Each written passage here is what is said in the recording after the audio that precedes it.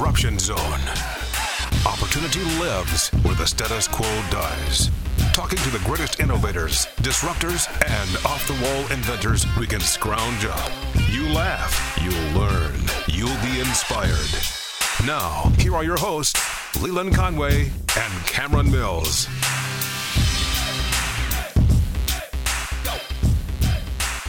All right. Crazy stuff going on at the Capitol in Kentucky. So there's two things going on. The legislature is trying to rein in the governor's power. And so the legislature passed some laws that basically say, hey, you can't do things like send the state police to the church and have them write down people's license plates because you can't ban church services during a pandemic, and just kind of limiting his overall power to do some of the draconian things that he's done as governor. So then he obviously doesn't sign those laws and vetoes them, and then the legislature comes back and overwhelmingly overrides those vetoes, and then he goes running to the courts and files a lawsuit. This is, I believe, Governor Andy Beshear's only tool in his quiver. The only thing he has is litigation. He does not know how to lead. He does not understand actually working together. He doesn't understand collaboration. He doesn't understand how to be in touch with his constituents statewide. That is what he would do. That's why he should contact the legislature and ask them what their constituents are saying and how we might want to go ahead and deal with the pandemic. He's not done any of that. He just runs to the courts. So all of that is going on. We also have an impeachment process that's taking place coming from the people, not from the legislature. It's emanating from the people, from business owners who are angry at the draconian moves that the governor has made without consulting them and so on and so forth. And my understanding is it's growing and it has a lot of signatures. And the way it has to work, from talking to Representative Jason Nemes, is that basically you have to the legislature has to take it up if somebody comes forward and says, I want to impeach the governor. And apparently, it's like super easy. Apparently, like one person could be like, hey, I want to impeach the governor. But this has got a lot more than one signature. And so we're going to talk about that with today's guest, Savannah Maddox. We're going to talk about that process, but also the legislation that has been put in place to try to rein in this governor. And we'll get into all of that. Plus, we'll talk vaccines and more. Right now, though, I want to thank our sponsor for the program, Louisville Cabinets and Countertops. They are so awesome. I love working with them, and as I've told you before, one of the things I love about doing a podcast, is that the only ads that you hear on this podcast are ones that are from companies that I believe in. Now, I've never endorsed a company I didn't believe in, ever. I just don't do that. So anytime you've ever heard me talking about a company, whether it was on the radio or TV or wherever, it was always a company that I believed in. But, when you're in the radio and TV and stuff like that, you can't control the other ads that might run during your time slot. Well, I can control it. There will never be a business that advertises on this podcast that I don't 100% believe in. And the way I set that up is I either have to have worked with them, meaning been a customer of theirs, or I have to have researched them so thoroughly, talked to the people that run the company, understand who they are, what their character is, that I can then endorse them. And those are the only two ways you can actually become a sponsor of this podcast. And so I say all of that to say that is Louisville Cabinets and Countertops. We actually have worked with them. They did our kitchen, and I cannot approve of them enough. So if you're looking to do your dream kitchen, I want you to give them a call, 502-930-3304. Talk to their great designers, Michelle, Kelly, George. They're waiting to talk to you. Or if you're a do-it-yourselfer, or a contractor, they've got affordable, beautiful, and I mean beautiful, you can see them on the website, beautiful cabinets in stock. Whatever type of countertop surface you're looking for, whether it's granite or quartz or any other type of solid surface or even laminate, they've got all of that for you as well. So check them out at LouisvilleCabinetsandCountertops.com. Southern Indiana, Louisville, Oldham County. Guys, this is your place. Get Louisville Cabinets and Countertops over to the house post haste to make your kitchen what it should be. All right, let's dive into our conversation with Savannah Maddox, the representative from Northern Kentucky. All right, let's dive into our conversation with Representative Savannah Maddox. You know what I miss, Savannah? What? Real sporting events with actual people in the stands. I bet. It's very strange. Concerts, parties, right? I know it's this bizarro world that we've been forced into that nothing makes sense. Up is down and down is up. Yeah. It's very discouraging.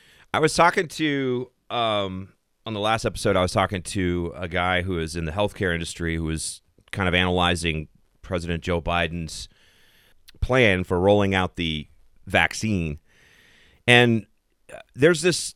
I know that there are tests. I heard a MIT scientist talk about the other day. There are tests that we can make for like $1 that they can sell at CVS over the counter. They are 100% accurate when they tell you that you have COVID. They're not quite 100% accurate when they tell you that you don't. Okay, so there's that. But imagine if they're 80% accurate when they tell you that you don't have COVID. And people then could grab these things for $1 or $2, have a stash of them at home. They get a little sniffly, take the test. If it shows they have it, they know they have it. Stay the heck home. People could then, because the way we've always handled pandemics in the past is quarantine the sick. I mean, it's the opposite of what we've done. And we have within our grasp, we could have done this 9 months ago, the ability to do that and let everybody get back to normal. Sure. But in terms of it being 80% effective, the problem that you run into is that a lot of establishments, is that going to be sufficient for them, or are they going to demand that you take their own test? Because I know particularly among employers, and especially with like outside contractors coming in to perform jobs, they have their own on-site testing, and they will not allow you to be on that work site if you haven't proven that you do not have COVID. So, I mean, I think that there's so many things that are going to have to be looked at in terms of, how do you really establish, one, that you don't have COVID beyond a shadow of a doubt, and also in terms of if you have been exposed to it, there's just so many things that we have not yet developed a firm grasp of. And really, at the end of it, who gets to set those policies? Right. Private employers, or is it a function of state government, federal government? And I think it's a very sticky wicket, so to speak. Well, I think this other test that I'm talking about is more for the general public, because if I knew I had it, even if I didn't feel too bad, I wouldn't go out. I don't want to put other people in danger. I wouldn't do it if I had the flu. I'd be careful about it if I had a code. But the point I'm making is that from a broader standpoint, we never had to shut everything down, ever. It was always within our grasp to handle this in a way that we could keep business open and keep people safe. And that's the part that just, I feel like, I told somebody this the other day, I don't think the election was stolen. I think it was manipulated. I think the Democratic governors, Democrat operatives, the media colluded to destroy what was a raging, awesome economy because they knew that was the only way they could win the election. And they were successful. And now I think they've done more. I'm kind of seeing a little bit of panic in the faces of some of my Democrat friends, because I'm like, I think now they're like, oh, crap, I think we did more damage than we thought we would. You know what I mean? It's like, how do we dig out of this hole without getting blamed? So it'd be interesting.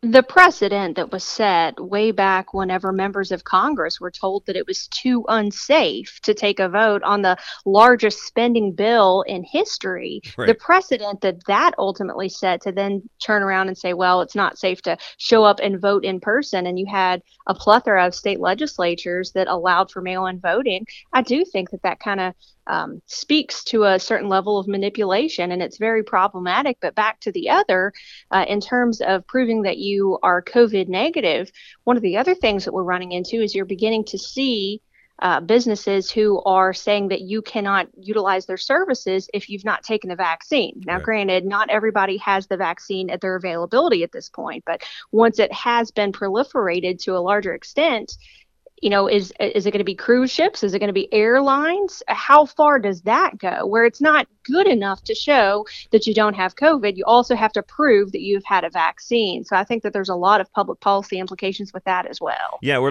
I think we're staring down the barrel of a COVID vaccine passport. You mentioned businesses. There's already a couple airlines that have said once the vaccine is proliferated, we're not going to let you fly without proving that you're COVID safe or whatever. Yeah, I portend, or I see a lot of violations of people's rights, but we're living in an age, Savannah, of soft fascism, where because a very small, unruly mob of people who hang out on Twitter can basically dictate policy of businesses and private business and what people can say and what people cannot say without ever having the heavy hand of the government step in, that's where this is going to come from. You know, they will pressure and bully businesses into virtue signaling that they won't allow anyone in who doesn't have the COVID passport or whatever. I think that's what we're going to see. Well, and we've seen a whole bunch of cancel culture, not just within the context of the social justice movement, but also with, quote unquote, COVID fascism at this point. But I still think that there are greater public policy implications in so much that here in the state of Kentucky, we have had the chamber as well as a bunch of other professional organizations that have been opposed to any type of vaccine freedom legislation in so much as that they want private employers to be able to require or mandate a COVID vaccine as a condition of employment once the FDA has approved it beyond the emergency phase. Yeah, that's really kind of hard to believe that we're sitting at this place in what is supposed to be a free society, Savannah, because I remember, 10, 15, 20 years ago, my company offering up free flu vaccines. Hey, if you want it, take it. Yeah. There was no pressure. There was no, you got to do this to show up at work. No, they just said, if you want it, take it. Now, the last time I took a flu vaccine, it was one of those that our company gave us, and I got sicker than I think I've ever been in my life. And I said, nope, not going to do it anymore. And I have not had the flu since. Now, that's anecdotal. I am not an anti-vaxxer. If you feel and if you feel comfortable taking the vaccine, take it. But absolutely. But I don't think I should be forced. And it's really kind of funny to see the left, who's always said my body, my choice, until they're afraid of a virus. And then it's your body, their choice. Absolutely. And I think that therein lies the rub because, the way that I look at this, I would never discourage a person from receiving a vaccine if that's what they want. And that's the decision that they think is best for their own personal set of circumstances. Go for it. Absolutely. But at the same time, there are other folks that have not yet arrived at that conclusion. And all that I think should be done in terms of state policy and, not just in Kentucky, but other states is to allow people to have the ability to make that decision for themselves. Right. It's just a simple proposition. And frankly, I think that if you see, particularly after we get out of this initial phase, that this is effective, then people will want to receive a vaccine. They will see the benefits. They will see the advantages over the disadvantages. So I think that only makes sense. I'm seeing a lot of news stories about rapidly dropping cases of the virus. What do you make of that? And at the same time, I'm also seeing news stories of we now may have as many as 4,000 variants of the virus, which this is what viruses do. Viruses will virus. That's what they do. They mutate, they change. What's interesting is that historically what we know about viruses is that when they change and mutate, they tend to get less lethal because viruses need us to survive. They have no interest in actually killing us off. And so it's kind of like that guy, when they first pop on the scene, it's like that guy that arrives at the party. He's too loud. He's in everybody's face. Hey, man, get some people skills, right? That's what the virus does is over time, it mutates to where it becomes less and less lethal because it wants you to live because that's how it lives and proliferates. And that's just the thing. Stopping a human from being a human does not stop a virus from being a virus. And I think that what you're beginning to see is that the narrative is shifting in so much as now, of course, we have Joe Biden in office. Right. And there is an impetus to show some type of improvements in the situation overall. But, here in Kentucky, we have had a mask mandate since July. And at some point with something like that, when you have a stark public policy that impacts so many people, you have to be able to show your work. Mm-hmm. And what we've seen is that has not really curtailed the spread of the virus. And now we're hearing talk of, well, you need to wear 2 masks or 3 masks. I mean, at what point does it stop? 17 masks, maybe? It's just it's an interesting situation. But I think at the end of the day, it's a function of what I have always said, being prudent. If you are sick, stay home. Right. Don't engage in the economy. Don't go to work. Don't go out. It's what we have always known about viruses. And, I'm not trying to downplay the severity of COVID or any of the loss of life that has caused or anything of that nature. But at the same time, when you weigh it in the greater context of the economic damage that has been caused through shutdowns, we eventually have to get to a point where we say, what is the new normal? Where are we heading with this? Are we ever going to be able to emerge back into society being maskless and taking on everyday functions? Yeah, it's a tipping point. I miss smiling at people or knowing Yes. that they're smiling back. I'm kind of a gregarious guy. I talk to everybody. And about the only positive thing about masks is that they say you're better looking with one on. So that's like a win for me. But I tend to smile at people and I tend to engage people wherever I am at all times. And I feel so disconnected, from community. It drives me nuts because I'm a community type person. And so, and I think this is a good segue into what I really wanted to talk to you about was the idea of how do we get back to normal. We don't get back to normal as long as we have a governor who has no clue what he's doing and prefers to litigate over actually lead. And that's where you guys come in as a state legislature. He has vetoed your restrictions on his power, and you guys have overruled those vetoes. Have you done all of them yet, or are you still in the process?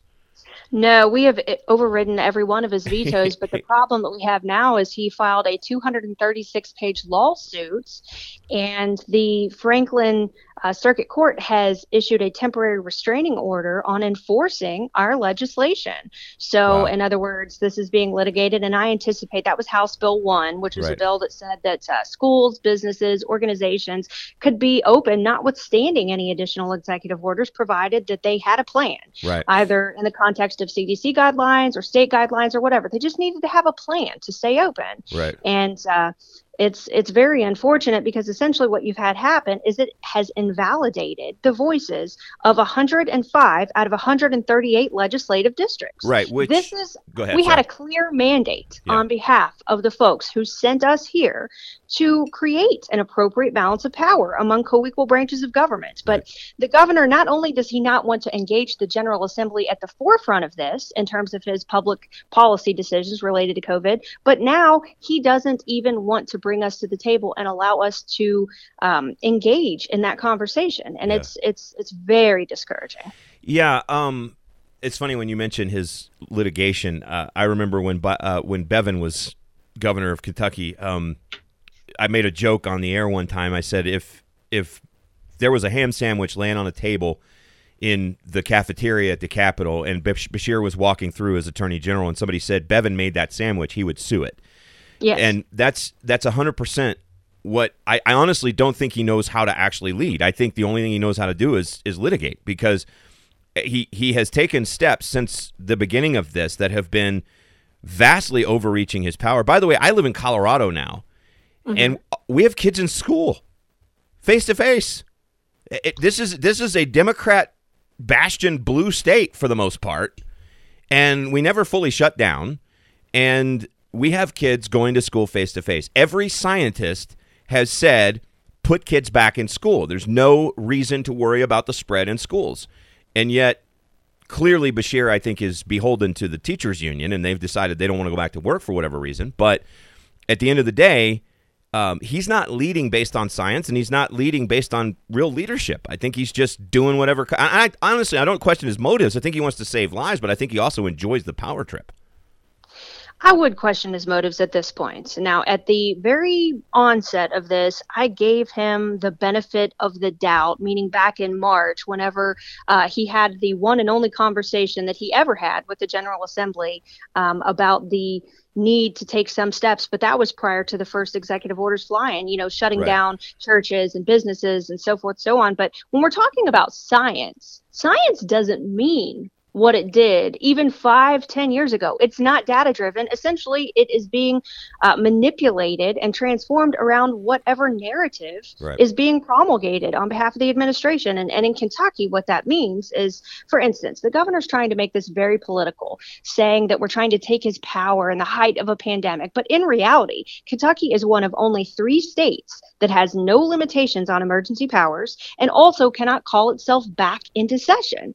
So what we're trying trying to do is to create that balance, because if you ever did have a state of emergency that needed to surpass a 30-day time frame in the future, you would want the General Assembly, you would want the people's voice to be a part of that conversation. But that's not what this governor wants. He wants to keep us at the exterior of this conversation. And I think a lot of that is political, because he understands that, we have super majorities in the House and the Senate. And although he may be the governor, he still is having to deal with a political reality where holding on to his power is his only chance. And I think that is a great disservice to the people in my district and across the Commonwealth, because like you say, kids should be in school. The science is clear on that. And anything that he's doing to stand in the way of that is nothing more than catering to the teachers' unions and the folks that were his base. Yeah. Got him elected. No question about it. But going back to what you were saying about how he's run to the courts because he doesn't like what the legislature's doing. This actually lines up with the way that he's run the state from the very beginning. He never called or talked to the legislature about ways that we should approach dealing with COVID. I mean, under the understanding the initial reaction, then he should have called together the legislature and said, how do we do this? Because you guys are the ones that are most in touch with constituents across the state. So if I'm a judge and I'm weighing this and I'm like, who's closer to what the people of Kentucky want? Then I'm clearly siding with the legislature. You know what I mean? Because yeah, and I mean the problem is in the original Acree versus Beshear decision, the Supreme Court they issued a dicta which stipulated that the governor has almost inherent power in the Constitution to do the things that he has done. I fundamentally disagree with that. And under KRS 39A, it was the General Assembly who gave him these emergency powers to begin with. And now that we've come back after we've seen how he's abused it and changed that, amended it, he rejects it wholesale. And, at this point, not just in the context of House Bill 1, but Senate Bill 1 and any of our other bills, it's going to ultimately end up in the Kentucky Supreme Court's hands. And they will have a decision to make. Are they going to side with the governor over politics, or are they going to side with the citizens of the Commonwealth? And in 2022, whenever we have an opportunity to replace some of those folks, we absolutely should, if they do not side with the citizens of the Commonwealth and the rule of law. Well, they should side with the Constitution, but I guess my question is, from a technical standpoint, the power that the governor has was vested in him by the legislature, not by constitutional amendment. Is that what you're saying? Yes, they implied that he has these sorts of powers within the Kentucky Constitution, but in reality, that is very contradictory, because there are a whole host of provisions within the Kentucky Constitution that have been chiefly violated by his actions. I mean, particularly with regard to shutting down businesses and his ban on religious services, interstate travel ban, so many things. And, that's been the subject of a whole different discussion in terms of impeachment. Right. But really, at the end of the day, to think that this should have gone on since March to the extent that it has, and that the General Assembly should not have a part in that discussion, is absolutely ridiculous. So let's talk about the impeachment process. There's a number. I don't know how many signatures is that up to? Because this is coming from the people, it's not emanating from the legislature. It's emanating from angry citizens. There are quite a few, and on Monday there were, I believe, well over 100,000 additional signatures that were delivered. But I mean, in the context of impeachment, prior to the petition having been filed, I've made it clear that, I'm willing to hold this governor accountable for his actions to the full extent of the law and in accordance with the will of the people. But now that we actually have an impeachment committee going on, in theory, if this were to come to a vote, members of the General Assembly, both in the House and the Senate, would serve as jurors to a certain extent. So I've tried to make sure that I don't inject any personal or political bias into that. But I do believe that he should be accountable for his actions. Well, and I'm not expecting you at this point to take a side until, the jury is called. But what I would ask is more, how does this work? Because when I was talking to Representative Jason Nemes, who I believe chairs that committee, yes, and he also did a very nice job of, not weighing into should I or shouldn't I. But it was more, we're going to take this up because the way Kentucky's Constitution is written is very interesting. This, again, is emanating from the people. this is there. You have some very pissed off businesses. I know that I follow Brood in Lexington and have had them on this podcast twice, and they have gone through the ringer with this governor, and so they're definitely broadcasting out the petition, and they're posting pictures of signed copy and all this stuff because there are some angry businesses at what the governor has done to them. But my question would be, what is the alleged crime? I mean, I understood. I'm not taking a side here in that sense. I'm asking from a technical standpoint, what is the alleged crime that a jury of the legislature would be considering that the governor committed? Understanding we all know he overreached his power, but what is the specific crime? Well, as far as being able to comment on the validity of the allegations, that's obviously not something that I can do at this point. But that said, Understood. Yeah. A lot of it stems from the fact that he removed a citizen's ability to earn a wage and did not successfully provide compensation for that through the unemployment program, as well as I think that there are indictments on the basis of him borrowing money. And of course, the ban on religious services, the interstate travel ban, there's a whole host of allegations. And again, that petition was formed by citizens. It did not initiate within the General Assembly. So, it would be difficult for me to comment on the validity because that almost kind of casts some type of disposition towards them. But no, and I'm not asking you to. Yeah, I'm not asking you to. It needs to be weighed. Right. It needs to be weighed. It needs to be looked at. And the governor has been given an opportunity to provide an account and to explain why he did what he did. Right. And frankly, that's something that I think that he should have had to have done a long time ago. And it's not just in Kentucky. We're not isolated. This is happening in a whole host of other states, some of which have Republican governors. So it's actually not political. It's a function of what is the proper role of government in a situation of this magnitude. I think that this stuff is being redefined and rewritten every week. Throughout the course of this pandemic. And at the end of the day, I want to be on the side of the citizens of the Commonwealth and preserving our individual rights and liberties. Right. By the way, the state of Arizona is one of the states where the governor's having an awful lot of pushback right now because he has, up until recently, taken the same tack as many Democrat governors have. And I find it so interesting, again, living in Colorado, that this is definitely a blue state when you look at it on the electoral map. But for whatever reason, the governor here, I'm not a big fan of his, but honestly, he hasn't done a horrible job. He never shut the entire economy down completely. He decentralized power. Listen to this. This is a Democrat governor. He decentralized power when it came to reacting to this. And he said to the counties, here are the standards we're going to try to set, go by. You guys decide when your county has reached those standards and make decisions accordingly. So we do have some counties in the state that are completely shut down, but most of the counties are wide open and most of the kids are in school. And, that kind of approach, even though there's been some things that have been more restrictive than I would have liked, and then I watch my home state of Kentucky, and I'm like, good Lord, sending state police to take people's license plate numbers at the church? Are you freaking kidding me? What country do we live in? This is not Kentucky spirit, man. I mean, we're talking about tough people who came over the Cumberland Gap in the wild and crazy land. You know what I mean? How can Unbridled you do this? Spirit. Yes. How can you do this? So, but I'm just fascinated that impeachment movement has grown as big as it can. But I also think that people are very angry and they feel, especially in states run the way that Governor Beshear has run Kentucky, they feel voiceless.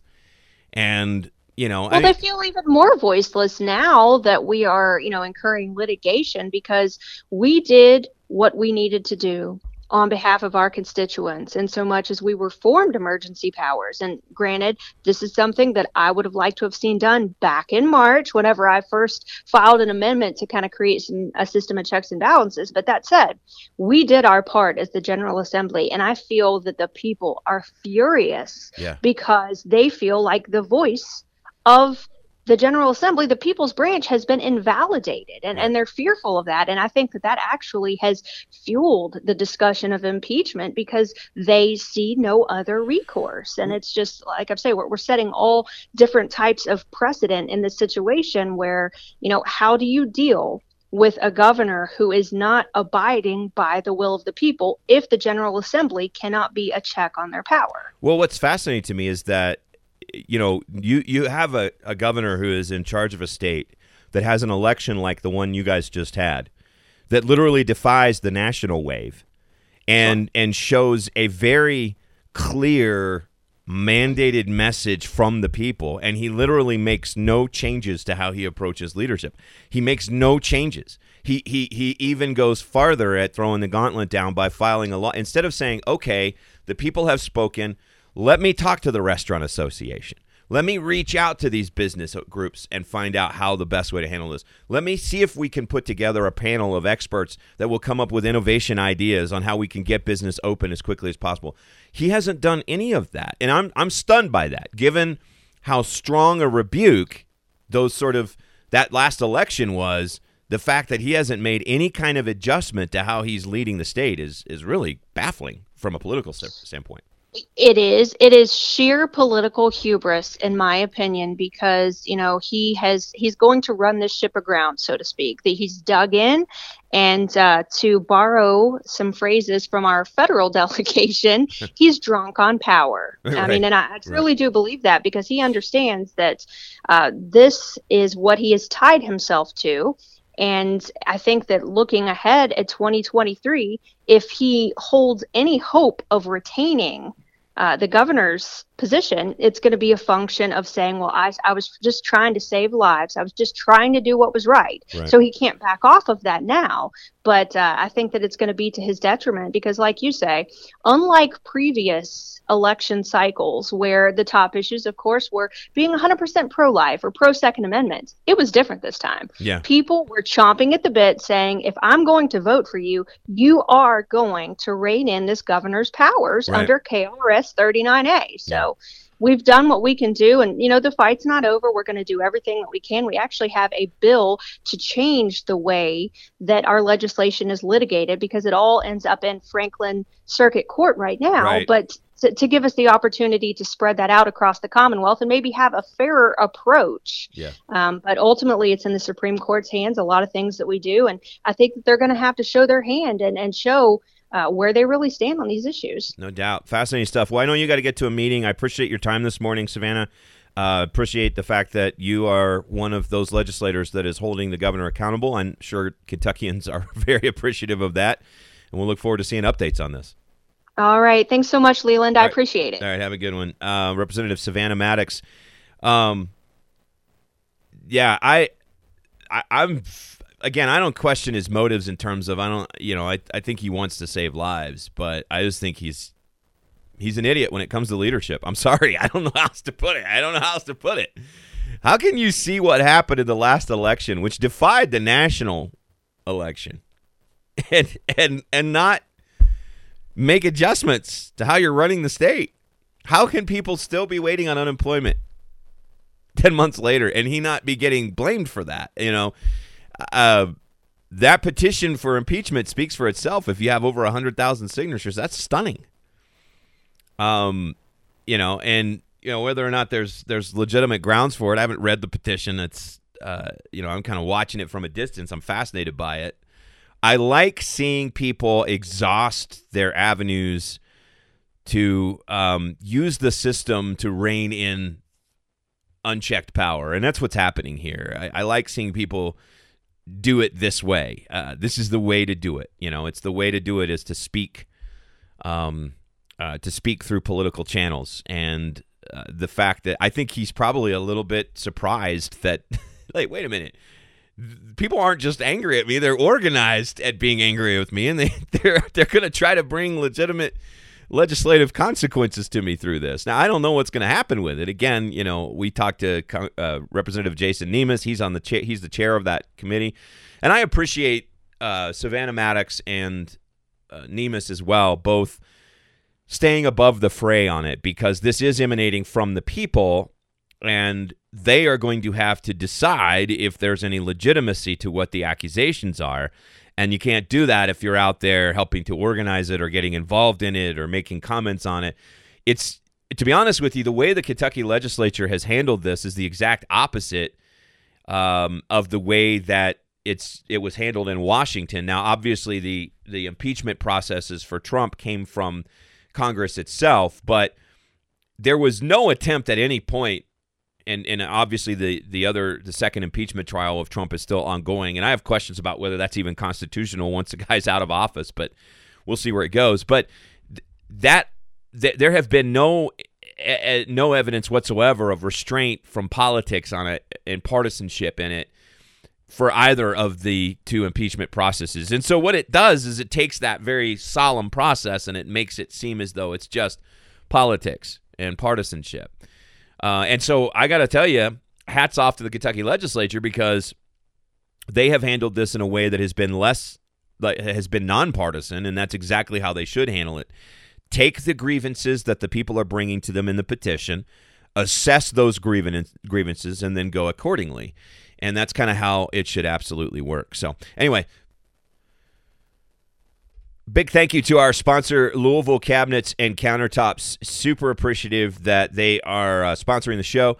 I don't talk about businesses that I don't believe in, and I believe in Louisville Cabinets and Countertops. They did our kitchen and master bath, and as I've said to you before, I'm pretty confident they're the reason why our house sold in less than a day. Their work is top-notch. The choices that they offer their customers are unbelievable. The designers they have on staff, Kelly, George, and Michelle, are fantastic, and they love talking to you. They want to see your smiling face come in the showroom at 6200 Hit Lane and see some of the great stuff that they have that they can do for your home. And if you go to the website, LouisvilleCabinetsandCountertops.com, if you're a do-it-yourselfer or a contractor, right at the top of the page where it says Home and then Cabinets, and then just click on Cabinets, and then a drop-down menu comes, and In-Stock Cabinets pops up.